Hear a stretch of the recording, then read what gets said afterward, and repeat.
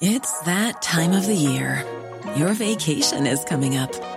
You can already hear the beach waves, feel the warm breeze, relax, and think about work. You really, really want it all to work out while you're away. Monday.com gives you and the team that peace of mind.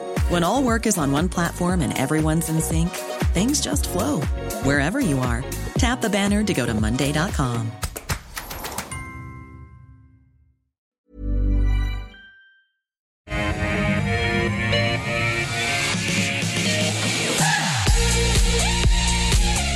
G'day, welcome back to Ausbiz Live from our Barangaroo studios. Thanks for joining us. Just gone midday Australian Eastern Standard Time.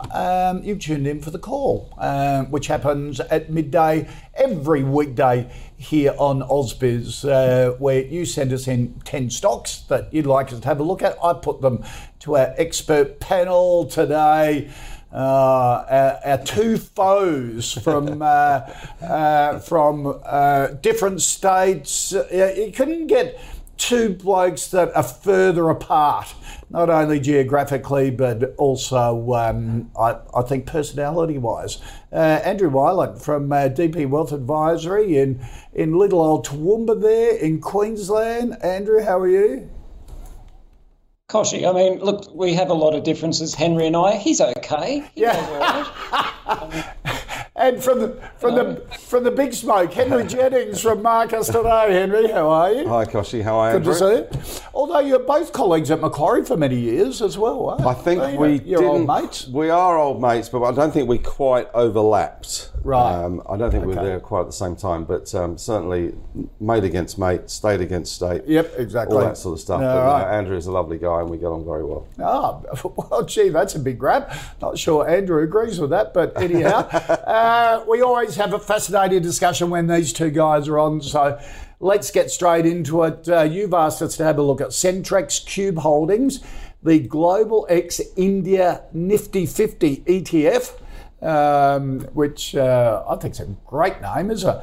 And also the iShares Core S&P 500 ETF. Of course, we have the ETF Whisperer on today, so we tend to bring out your questions for ETFs. Stock of the day, though, which I picked something in the news, thought we'd take a look at Harvey Norman, has downgraded its earnings guidance, forecasting full-year underlying profit of around $670 million.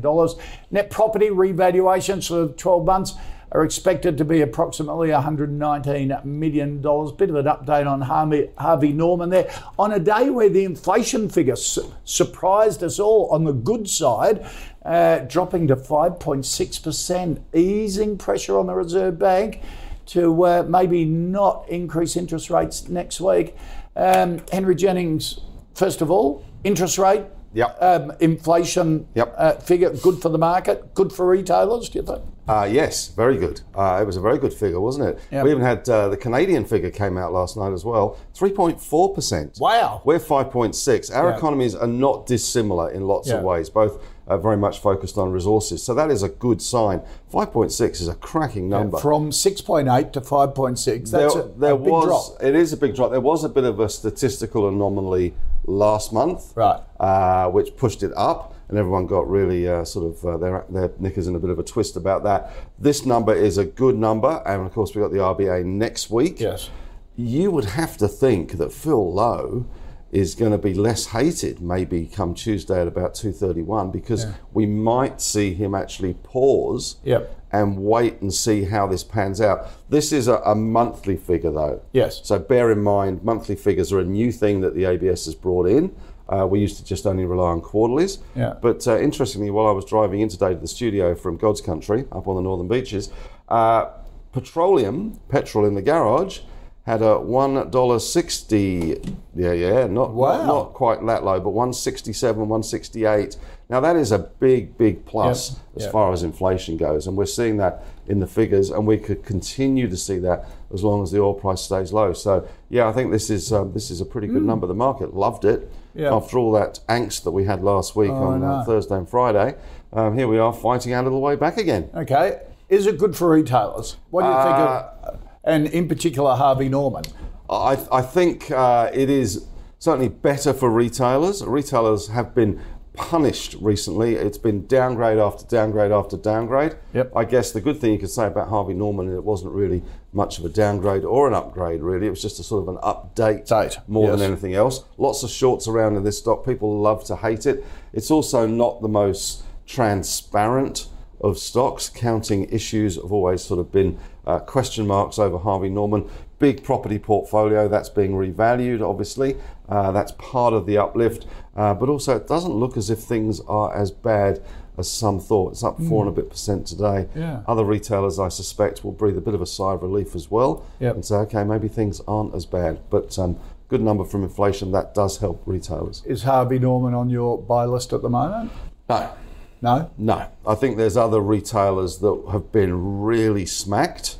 Premier Investments is one. I guess Lovisa is another one that has been well and truly hit very hard. So that there's a number of retailers, Universal Stores as well, that's been hit hard. So if you're looking around for bargains in the retail space, looking at beyond the horizon, I guess there are probably ones that interest me more than Harvey Norman. Right. I still struggle to get my head around the fact that it's a property company that has franchisees and that sells. It's all a bit complex. It's quite complex. They do own all the stores, though. They do own all the stores. It's like McDonald's. McDonald's doesn't sell hamburgers. McDonald's is a property company, and Harvey Norman to some extent is a bit of a property play, and that's what Jerry Harvey always says. The property's worth this. Why aren't you valuing us? Yep. But the only tenants for those properties tends to be Harvey Norman brand. So who else is going to take them? You'd think you'd do yourself a good deal on the rent. Yeah. Anyhow, I'd say so. So I know for you on Harvey Norman, Andrew. First of all, bullish for the market with this inflation figure. Yeah, no, that as Henry said, the market was expecting a number with a 6. Yeah. So, starting with a 6 to come in at 5.6 was a pleasant surprise, and obviously that's why things are kicking along today. It takes a little bit of pressure off the RBA for next month, but still, I think there's probably 2 more rate rises coming in. We've probably just delayed the inevitable. But look, I'll take a relief rally. That's great.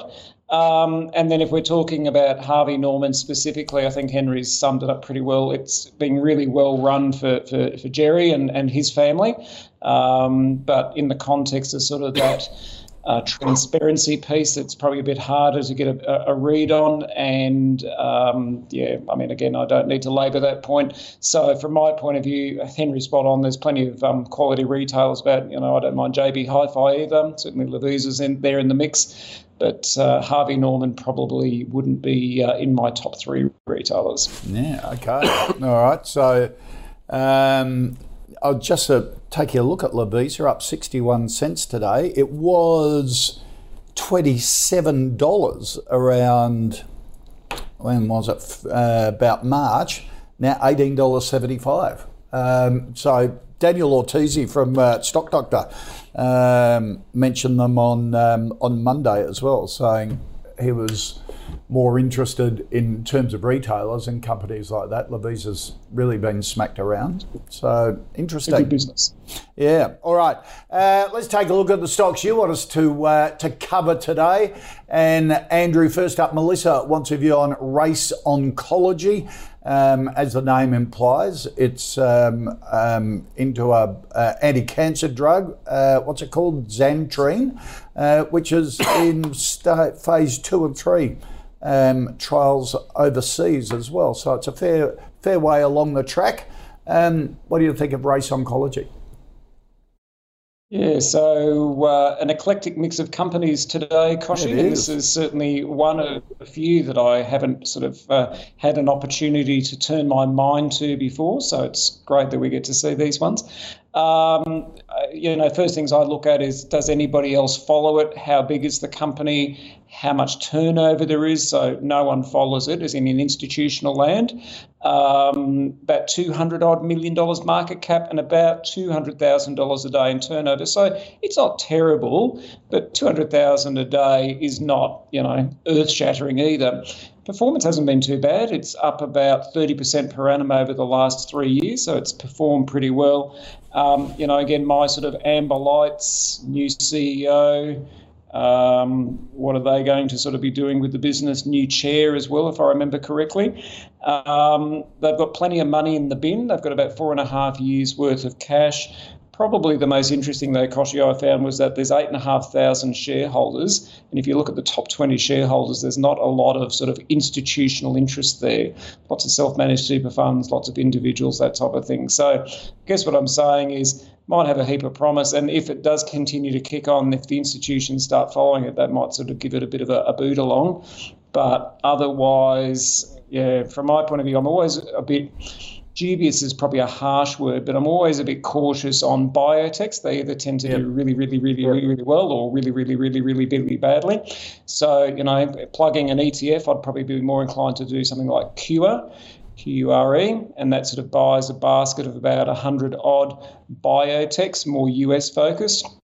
Not detracting from the oncology message from RAC at all, but really you're just sort of putting your money on the nose and going, I hope. Yeah. Whereas and I'm a firm believer in biotechs, but I think there's a better way to do it, a more balanced and more diversified way. So this one I'm happy to watch, but it's certainly not a sell, but it's not a buy either. Okay. Henry?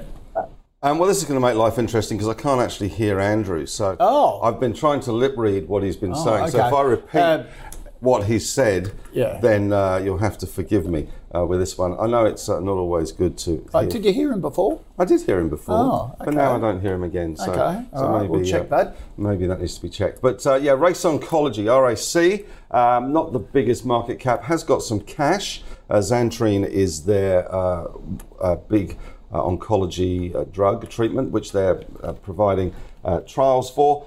I've got to say, it looks as if it's one of those stocks that's been sold off a little bit prior to the June tax year. Right. It has had a little bit of a bounce recently. They've just completed their buyback, which I'm sure Andrew talked about. So it's interesting. I guess, for me, it's a question.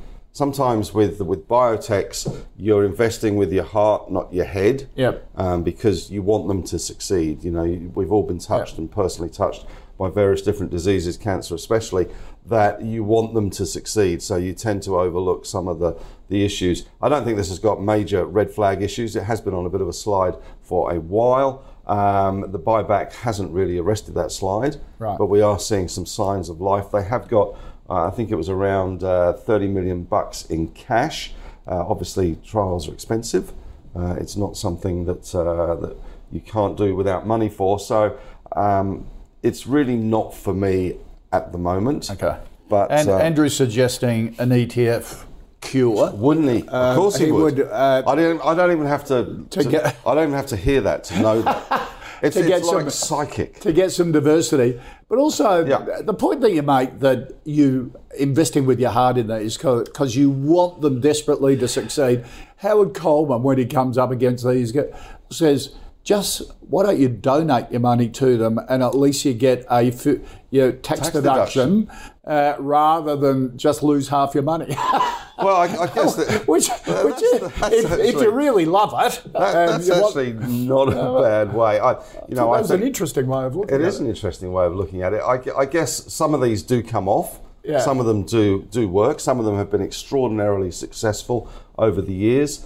But they do take a long time. You've got to be patient with these biotechs. Milestones, trials, got to have cash, cost more money than you think. So not for me. Often a binary outcome too. Often a binary outcome, yes. Yeah. Single product biotechs can be tricky. Okay. All right.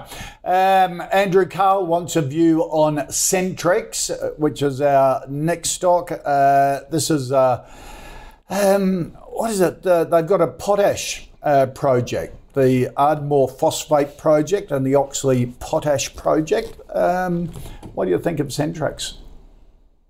So number 2 in the eclectic mix for today. Again, I was sort of lamenting a $200 million market cap. We seem to be working our way down where this one's an $89 million market cap and about $136,000 a day changing hands. So again, turnover isn't flash. no consensus. So again, we can't be guided by the institutional analysts who follow it. But as you're saying, it's sort of involved in that potash and also phosphate side. And interestingly, they've got a number of take-up agreements, including with Samsung as an example. And in fact, the last quarter, they were cash flow positive. They're holding about $5 million in cash. So with a lot of these businesses, the first thing I'm doing is I'm looking at their quarterly report and seeing how much cash they're burning as to how many more quarters they're going to sort of have before they need to go cap in hand to their loyal shareholders saying, please, sir, can I have some more? Well, in this particular case, the last quarter, they were cash flow positive. So that's not the case. And as we just saw with the performance the last 12 months up about 26% and up 75% per annum over the last 3 years. So, I think on balance, Koshi, this might be a spec buy. I don't sort of mind the look of this one. But bearing in mind, it's not for the faint of heart because, again, it's an $89 million company. But at this early stage in that sort of ag space relating to sort of the things they're involved with, having those agreements in place, having those strong counterparties, albeit $5 million in the bank isn't a lot to get excited about, but if they can keep on going the way they're going. So I think we'll give this a spec buy, Koshi. Okay, all right. Okay. Henry, a lot of people would be saying, hey, BHP's getting into potash. That's the new direction of the big Australian. So, slowly. Hey, here's a little group that could be doing the same thing. I've got to say, I'd never heard of this stock before I was asked about it. So that's never a great thing, is it? Their IR is obviously failing if someone like me, who does like the odd spec stock, has never really heard of this one. Yeah, message for industrial, for the investor relations people. Yeah, message out there. Please get in touch because I'd like to hear more. Phosphate, yes, BHP get into that, of course, in Canada. It's been a long time coming for BHP. It's been a long time coming for Centrex as well. They are just starting to ship product now, which is obviously good. They haven't got a lot of cash, which is obviously not so good. It's relatively thin and it's been just churning around 14.5 cents for a little while. It's had the odd spike up on some good news. I'm kind of heading towards the spec buy with Andrew as well on this one, only because of the thematic about phosphate feeding the world, etc., and the fact that it is now starting to ship product, which is obviously good news. It's not the biggest or the best project in the world, but they are doing what they said they do. It has taken a long time, so maybe this is 14 cents. There's probably not so much downside at the moment, unless, of course, they do a cap raise. Right, okay. So, in fact, we'll chase up the bosses of Centrex, see if we can get them on the small cap segment that we do here on Ausbiz and find out a bit more about them. All right, another stock that a lot about, has been around for a long time, although it's changed its name. It used to be the old Patrick's. Qube Holdings, they call themselves Logistics Solutions, largely focus on import and export supply chains. Basically, they run container terminals and things like that, don't they? So it's not quite a WiseTech, but... No. It's not quite as sexy as a WiseTech, is it? No. I guess one of the big attractions of this was the whole Moore Park infrastructure thing that they had, and the fact that they were, a massive part of the infrastructure. It hasn't really done much. It has been slip sliding away. It hasn't really done much. It's pretty hard to get excited about this. Most of the brokers tend to have a little bit of a higher price target on this, but I seem to remember they flogged off the Moore. The big asset they had. They made a couple of acquisitions recently, some in New Zealand. It's probably a hold at these kind of levels, I must admit. It's hard to get excited about this one just at the moment. And of course, they own shipping container terminals. They're in Southeast Asia as well, grain storage, all of that, sort of the old school logistics. Andrew, what do you think of Qube? Sorry, there was just the one ambulance in Toowoomba going past. No, I shouldn't make those jokes. Are you feeling okay? Yeah, no, everything flying past. I'm paying attention. I agree. I think, I was talking about the first two companies being eclectic. I don't think you could use that tag for Qube. It's a $5 billion company, about $10 million a day in turnover. So certainly one of the bigger ones out there.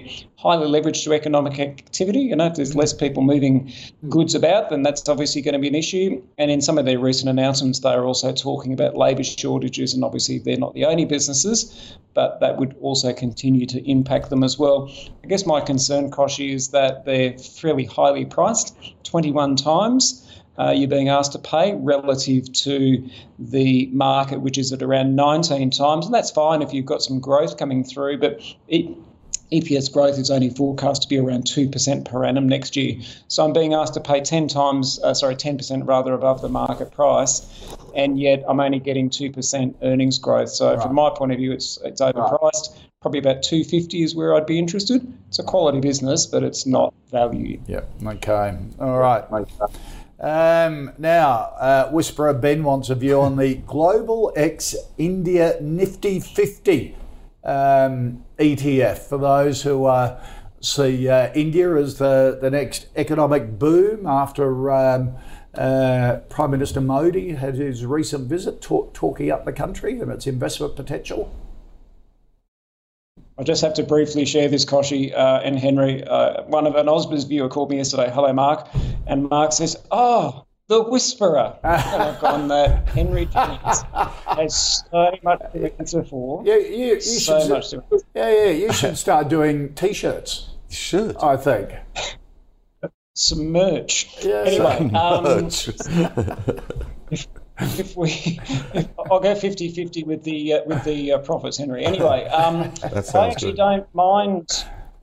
Don't mind this whole thematic, Koshi. I was as we spoke about last time we chatted, I was at a recent conference and talking about India, one of the standout economies at the moment, and projected to grow by about 7% per annum through to 2030. Part due to population growth and, in fact, their economy being bigger than China's by 2030. So I'm really quite keen on the Indian thematic, and so this is probably my ETF of choice to do that. So it's only got about $50 million funds under management. The MER, the cost of holding, is about 60 basis points. And as the name suggests, it invests in the top 50 companies in India, Reliance, Infosys, HDFC Bank. Over the last 12 months, up about 16%, and over the last 3 years, up about 17% per annum. So if you're trying to give yourself exposure to a growing part of the world, and Europe's in recession, US is coming off the boil, then certainly ASEAN countries are places to look at. On the drop last week, I covered off on a couple of other ETFs to think about as well, but out of the three I mentioned, this is probably my favourite. So it's a buy, Koshi. Okay, all right. Henry, what do you think about everyone's talked up India for decades, haven't they? And every Australian company that goes there loses money.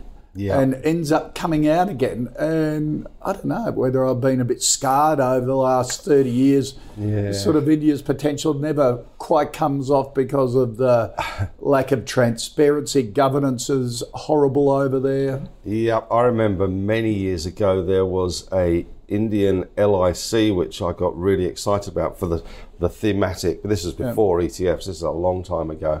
And it was an absolute disaster. Yeah. It really was a bad performer, plagued with transparency issues. I think they wound it up eventually.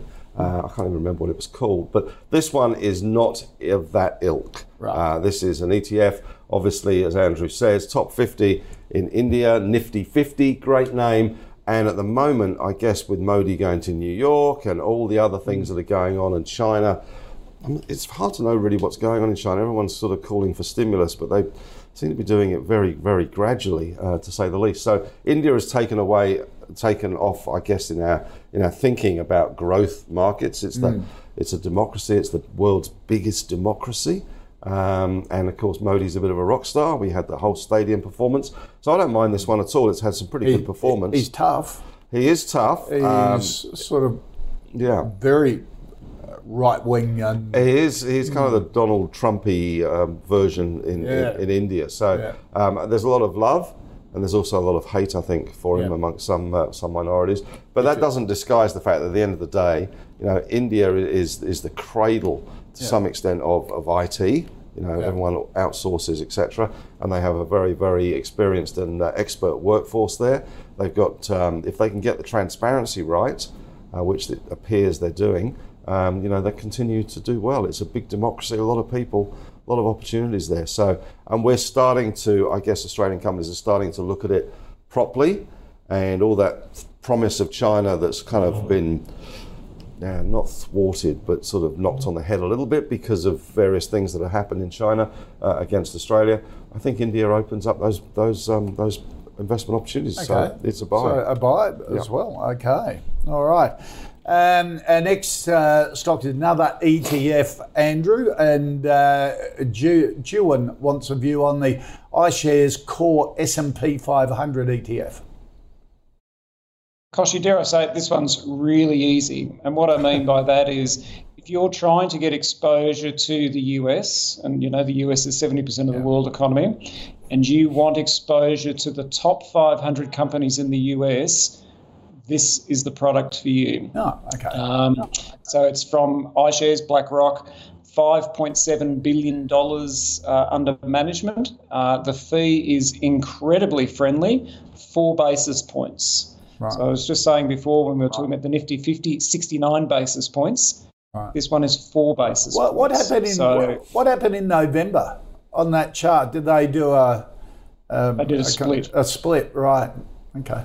So basically, so the chart you're showing, I'm guessing, is split unadjusted, if I can put it that way. Okay. So I think it was 1 for 10 from memory. Right. So so really all you're doing is you're buying the S&P 500. Right. So if you believe that the US is going to continue humming along and you want exposure to that, this is a product to do that, but I'm sure Henry in a minute will also talk about the concentration risk within the S&P 500, where there's probably only around 7 or 8 companies that are doing the heavy lifting, or your tech-focused names, and in fact there's the other 400 odd that are sort of languishing because of concerns around the US economy. So really, that's what I'm saying, it's really easy. You like the US, this is one for you to buy, certainly a core holding in our portfolio. The other one, just briefly, is a counterweight because, again, it's very heavy tech. We really like QUS. So QUS from BetaShares is equal weight. So instead of having, heavy weight, 26% technology, etc., it buys all 500, but it's only 0.25% weighting for each particular share. Oh, okay. So you get a much more diversified. So one way to play it, Koshi, might be IVV at one end, QUS at the other end. You get that broad-based US exposure, but you're not loading yourself up on tech should tech start coming back off. But I like it. It's a buy. Okay. All right. That's a good tip. Henry? I mean, it does what it says on the tin, doesn't it? And it does it very cheaply. It's the S&P 500. It is concentrated risk, as the Whisperer does point out, because the Magnificent Seven, these are the 7 big stocks that have been driving the US, the likes of Alphabet, Facebook, Google, obviously Amazon, Alphabet, Amazon, Tesla, Nvidia. These are all these big, Apple, these are all these Magnificent Seven stocks that have been driving things higher. So you could get the same exposure through the NASDAQ ETF because they're a big part of that as well. Right. And you could then go for an equal weight. So you could probably do a portfolio diversification by getting the equal weight that Andrew talks about, the QUS, and then a NASDAQ one, which gives you a kind of a diversification on one hand because of the equal weight portfolio. And then on the other hand, you're getting the concentration risk that you choose in the NASDAQ, whereas the S&P 500 is giving you that concentration risk, but you think you're buying the S&P 500.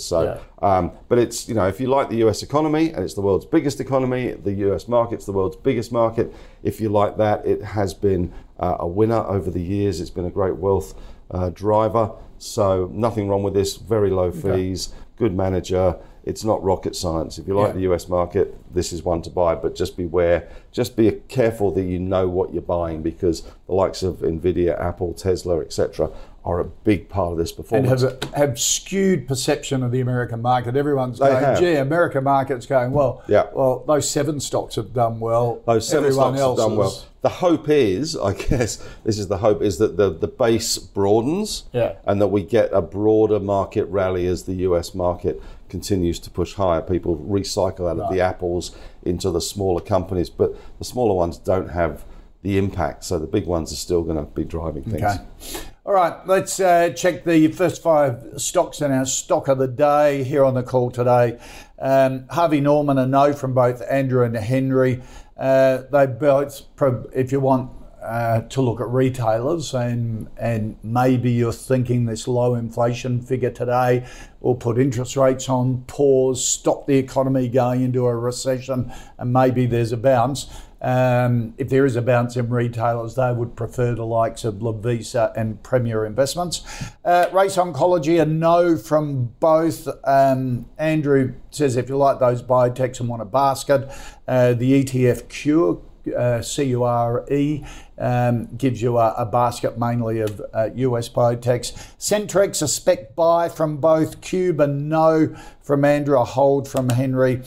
Global X India Nifty 50, a buy from both, and the iShares S&P 500, a buy from both as well. Here on the call, we've been following our own fantasy portfolios picked by the investment committee. The June investment committee meeting is on the platform right now, ausbiz.com, if you want to see how the committee goes about making their decisions and the rationale behind it. Going into June, South 32 was replaced by Altium, Woodside removed.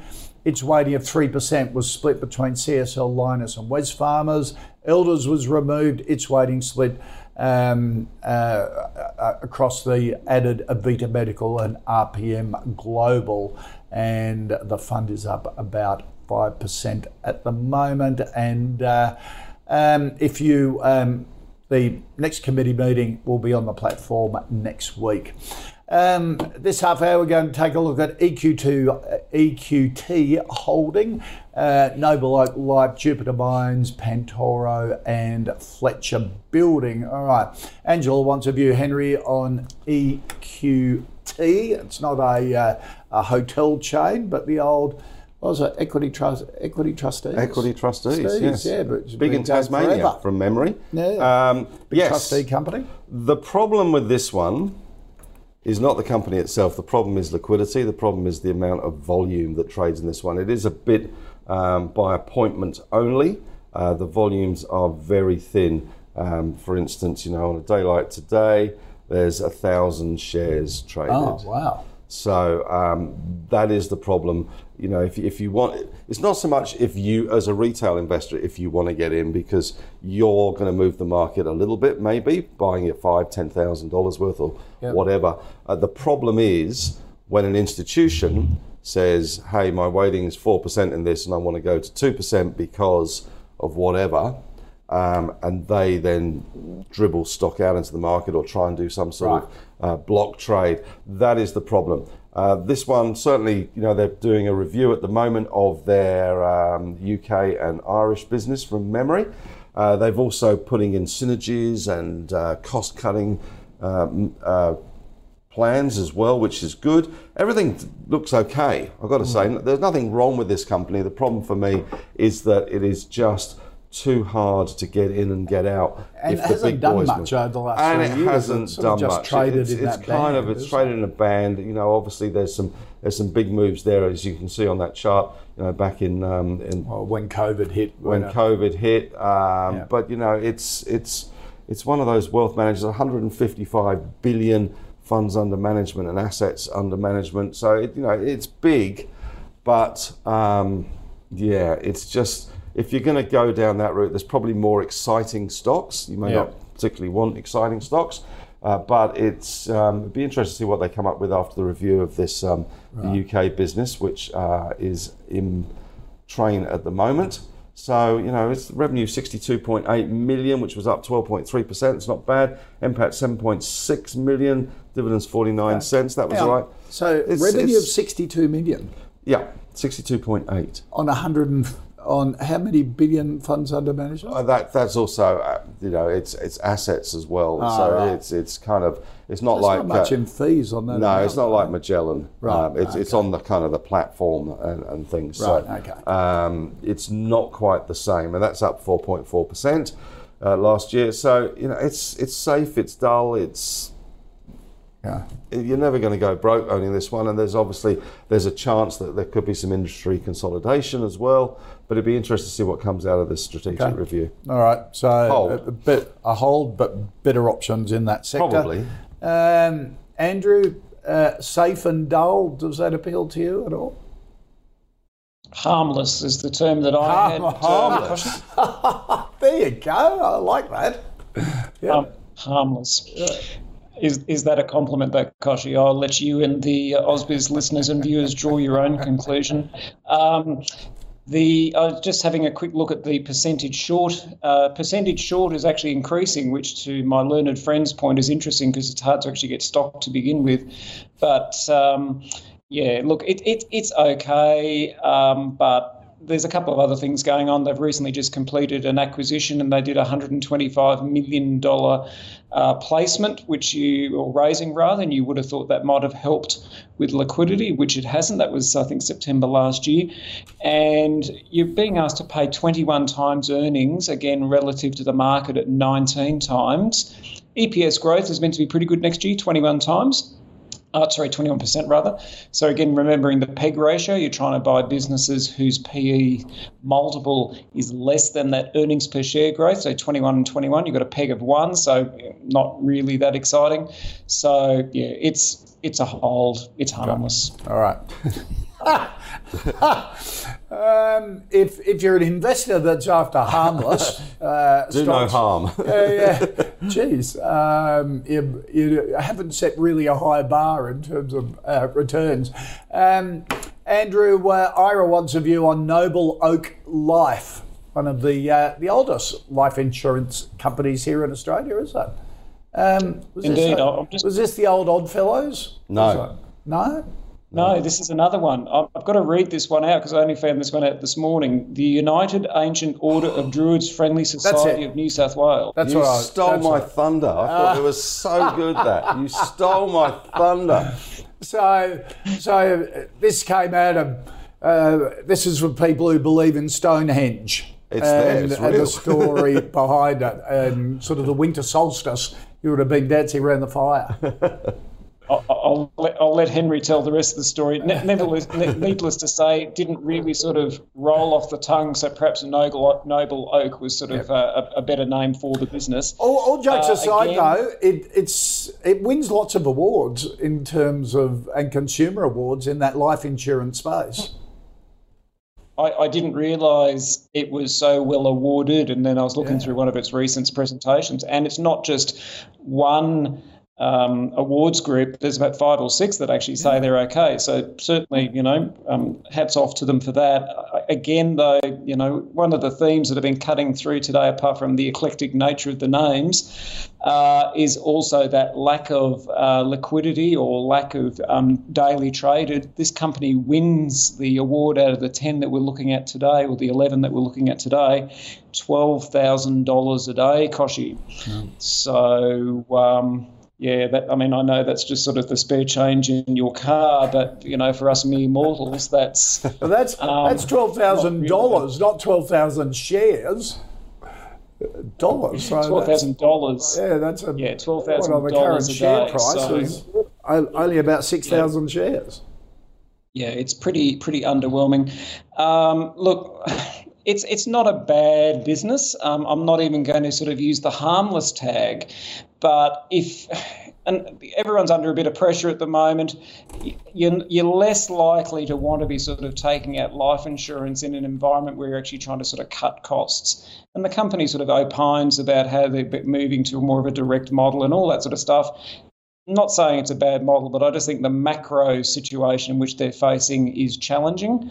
PE is not difficult. It's around 13 times earnings relative to their peers, which is 14 times. So again, it's okay. Consensus is about $2.50, but there's only 3 in the consensus. So it is consensus, but I wouldn't call that a wide group. So on balance, it's a hold. The chart looks terrible. So I guess what I'm saying, well-run business, macro headwinds are challenging. It's a hold. Okay. Henry? 1861, the United Ancient Order of Druids Friendly Society of New South Wales was established. Wow. And it became a mutual society in 1877. Jeez. What were they, sort of Masons, were they, or something I like imagine that? so. Masons with more magic. Yeah. Masons with probably less clothes and dancing around big rocks and big stones. It's kind of a fascinating history. And you look at the graphics in the company history on its page is fantastic. Right. It's great. So the problem, as Andrew says, are lots. It just doesn't trade. Yeah. You do wonder why it's listed. I mean, there's lots of reasons why these sorts of companies are listed. There's nothing wrong with it. It's nothing very exciting, as Andrew says. As consumers slow down, there is a danger that we cut out some things that are easy to cut out. Insurance, I guess, is one of those. Whether it's life, pet, or various other forms of insurance. Insurance is a massive cost. I had no idea. I was talking to my wife the other day about home and contents insurance. I was absolutely stunned at how much that cost. Absolutely stunned. Obviously, I'd left that to Jane before and shouldn't have done. I should have taken more of an interest in it because it's a lot. It's $4,000 a year. Yeah, I know. And then you add in health insurance, car insurance, CTP, all the other things. And the insurance industry is doing very, very nicely. Thank you. Lib looks after all our insurance as well, and she is a tiger. She will not renew an insurance policy automatically. She goes to compare the market. And on that platform, and the amount of money she has saved from automatic increases is extraordinary. That's the crazy thing, isn't it? The companies reward you for jumping ship. Yeah. So they're trying desperately to get new customers, which is great. Yeah. But they don't reward the loyal customers. Yeah. This really used to be a bugbear of mine. In the old days, I used to have a Vodafone contract, and when it was up, they'd send me a new phone, brand new, top of the range, whatever, and it would just replace the old one. And I went through. I've now got an iPhone 8, by the way, because I'm so far behind the times.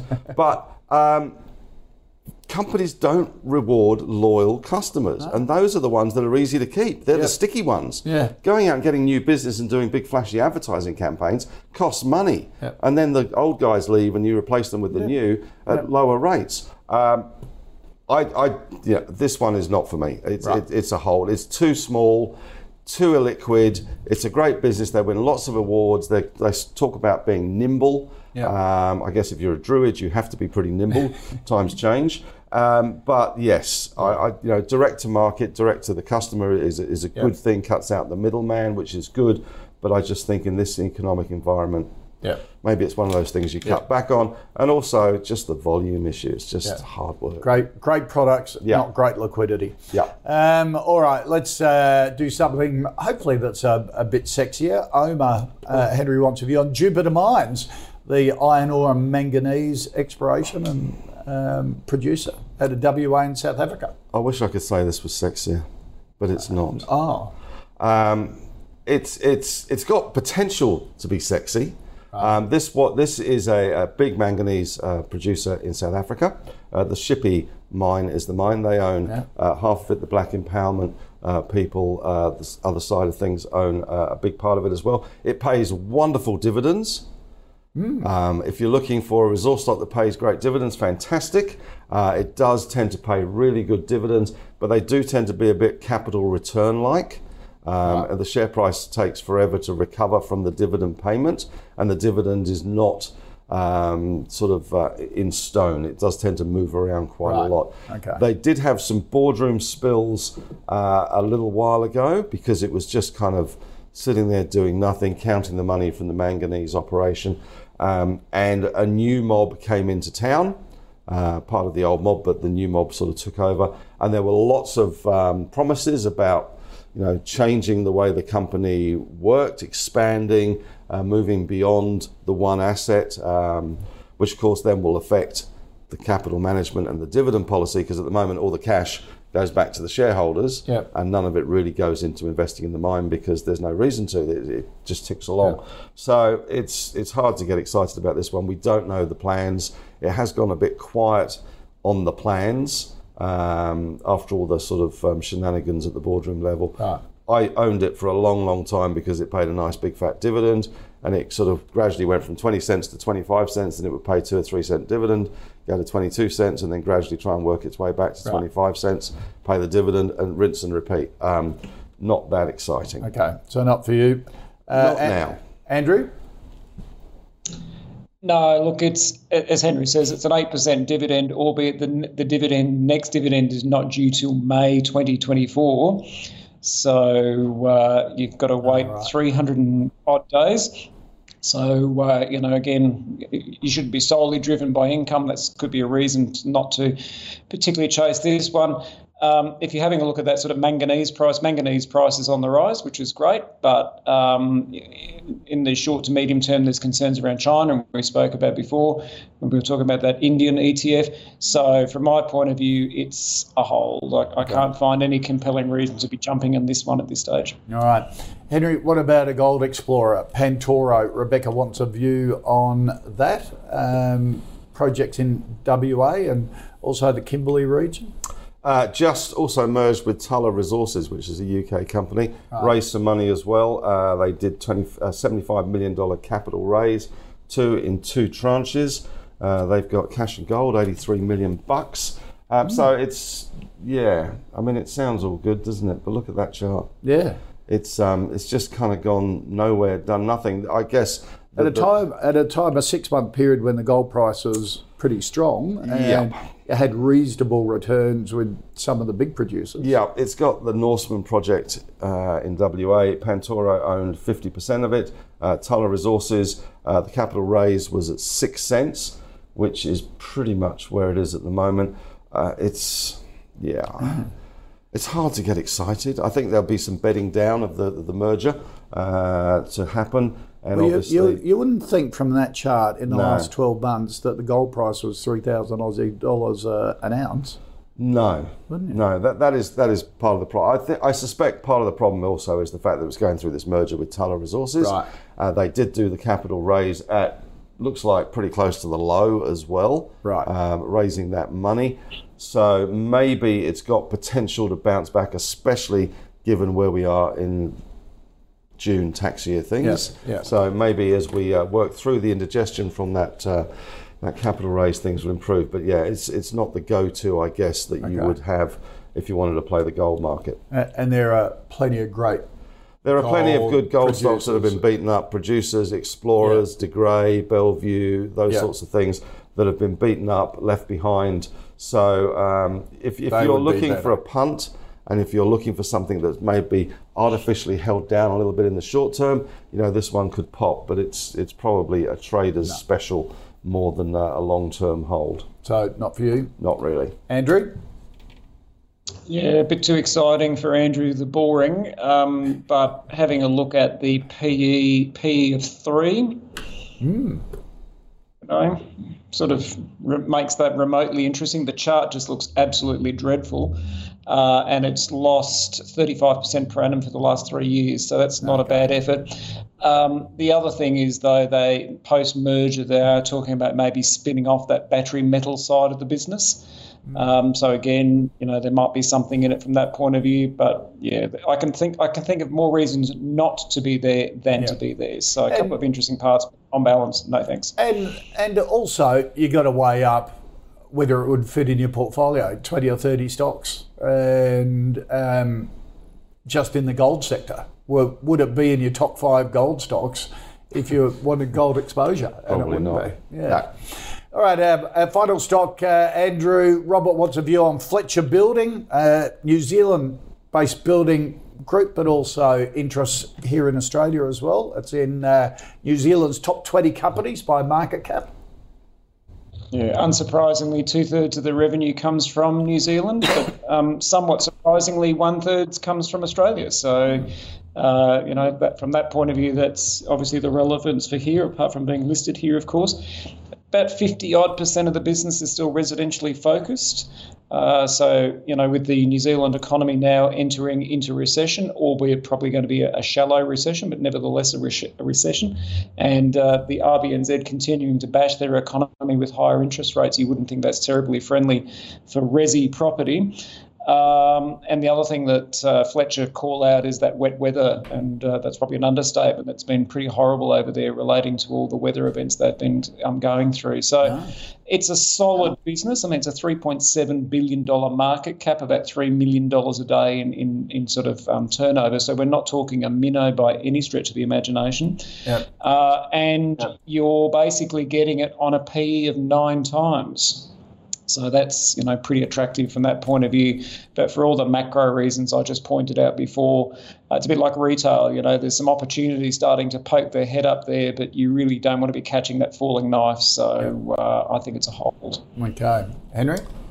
I'd say it's probably a hold. It has, despite the fact that there is a recession in New Zealand, it has run quite hard off the lows of March for about $4. So that's a pretty good thing. It looks like, to be honest, from me as a beginner chartist, looks a bit like a bit of a double top here. So although it's a hold, probably for the long term, it may come back a little bit. It's just had an investor day, updated the market, 800 million New Zealand dollars, which was a little bit below where the market was going for, but it seems to kind of shrug that off a little bit. And I guess, looking out beyond the horizon of the recession in New Zealand, looking out here as well, we saw some numbers out from the US last night, home sales going pretty well in the US, and that side of things, James Hardie going well. So I think it's an accumulate. If it has that sort of double top, it falls down. Otherwise, if you're a long-term investor, it's probably a hold. Nothing very exciting about it, but it has rallied quite hard. Okay. So, I think it's a hold, but could be just short-term topping out. Okay. And maybe a chance to get it cheaper. All right, let's recap the final 5 stocks. EQT, the old Equity Trustees, a hold from both Henry and Andrew. Noble Oak, similar. Jupiter, a hold from Andrew, a no from Henry. Pantoro, a no from both.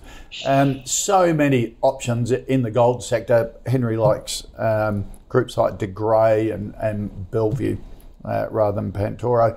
And Fletcher Building is a hold as well. Just a quick programming note for you. Our next virtual investor event is coming up on July the 4th, hosted by Ausbiz's very own Logan Roy. Yes, that's me. If you're not a billionaire media baron, it's worth joining this one. We are going to dig into the most common mistakes people make when transferring wealth to the next generation.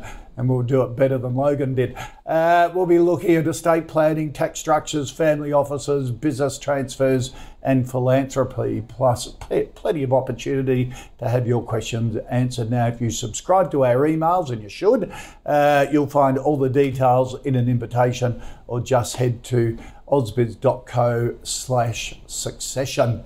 All right, Andrew Weiler from DP Wealth Advisory. Good to see you. We have just, FYI, we have had massive response to this investor event next week on succession planning. So it's going to be fascinating. It's a big issue. It's a big issue. Yeah. Big issue. It's huge. It's certainly huge in my client base. So, certainly the thematic is strong. Not so sure about that cover photo, but as long as you don't go this Megan, power to you. Yeah. Certainly none of my children in that's for sure. Henry Jennings from Marcus today. Good to see you, mate. Pleasure. Talk again soon. That's it for us. If you've got any stocks you'd like me to put to our expert panels, go to ausbiz.co/callpicks or tweet us using the @AusbizTV handle. More of Ausbiz coming up. See you same time tomorrow for another edition of The Call.